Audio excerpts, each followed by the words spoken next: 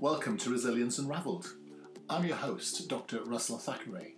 This podcast is a result of my fascination with health issues, resilience, performance, mental health, accountability and critical thinking, along with many of the other obsessions I bump into in my life. I spend my time working with highly successful teams, organisations and people, and this podcast introduces their remarkable stories, as well as my synthesis of the key issues, tips and strategies to thrive in life. If you find this podcast useful, you can also find other information at qedod.com or russellthackeray.com. Stay tuned to the end for details of how to order a free ebook. Enjoy the podcast. So recently I was asked to write an article around how to fail well. And I thought it'd make a good podcast subject because it's something that we think about a lot in resilience, this idea of bouncing back. And it does rather imply there's been some sort of failure first. So let's have a think about the subject. Well, first of all, what is a failure? And I think for many people, failure is an output. So in other words, they wanted to achieve something and they didn't. They wanted to send an email and they didn't. They wanted to achieve a task and they didn't. Or they did it badly or in a way that was not as desired and not as hoped or not as planned. And so, what's interesting about failure is that how many people in the world who are successful have had failures first. So Einstein used to say that I haven't failed, I've just found 10,000 ways that don't work. And I think that's quite interesting, isn't it? It's this idea that failure is often seen as a single event. A catastrophic failure is something that happens and that's the end. But in human existence, actually, failure is often the sign of reinvention, readaptation. In fact, it's the fundamental point of resilience in order to fail, in order to bounce back. So there are a ton of benefits of failing. I mean, first of all, if you failed, it must mean that whatever it is you're doing hadn't worked.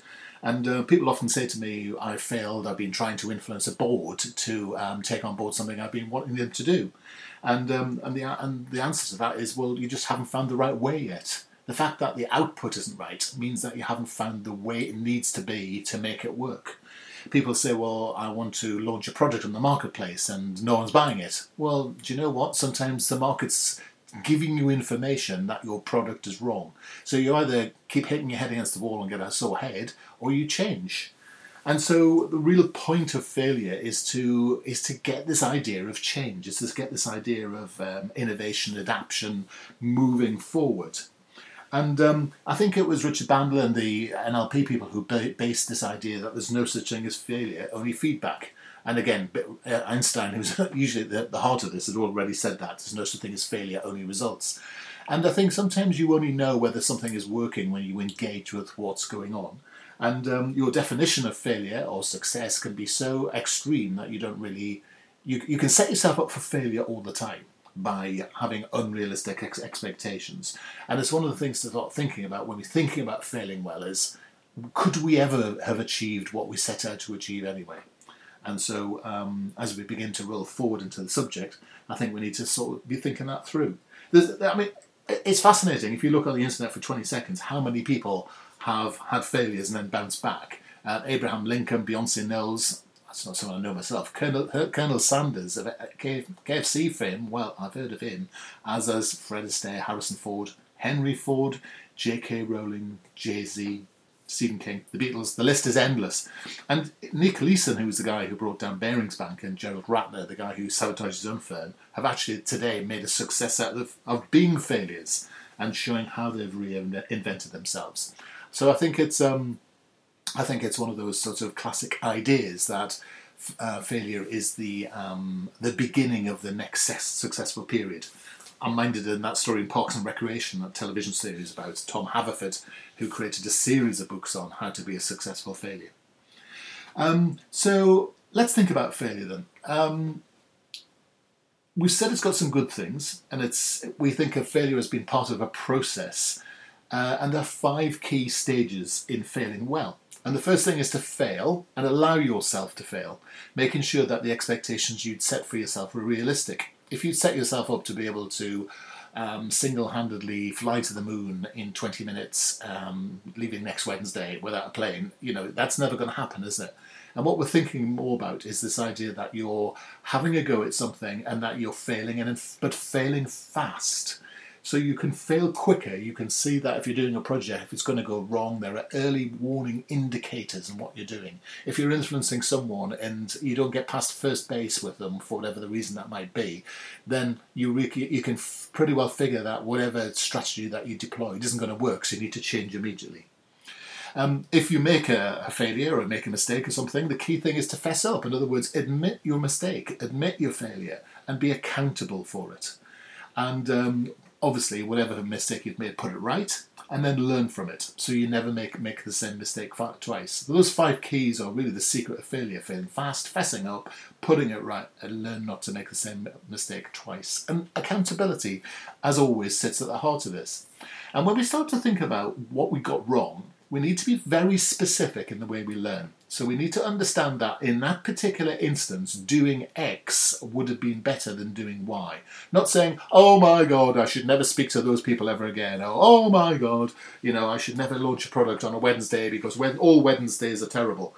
As soon as your thinking about your failure becomes very generic, very uncontained, then really what you're doing now is you're not learning, you're just sort of being dramatic about your failure. And actually the key to all success is to be very specific and measured and contained around the things that you need to learn from.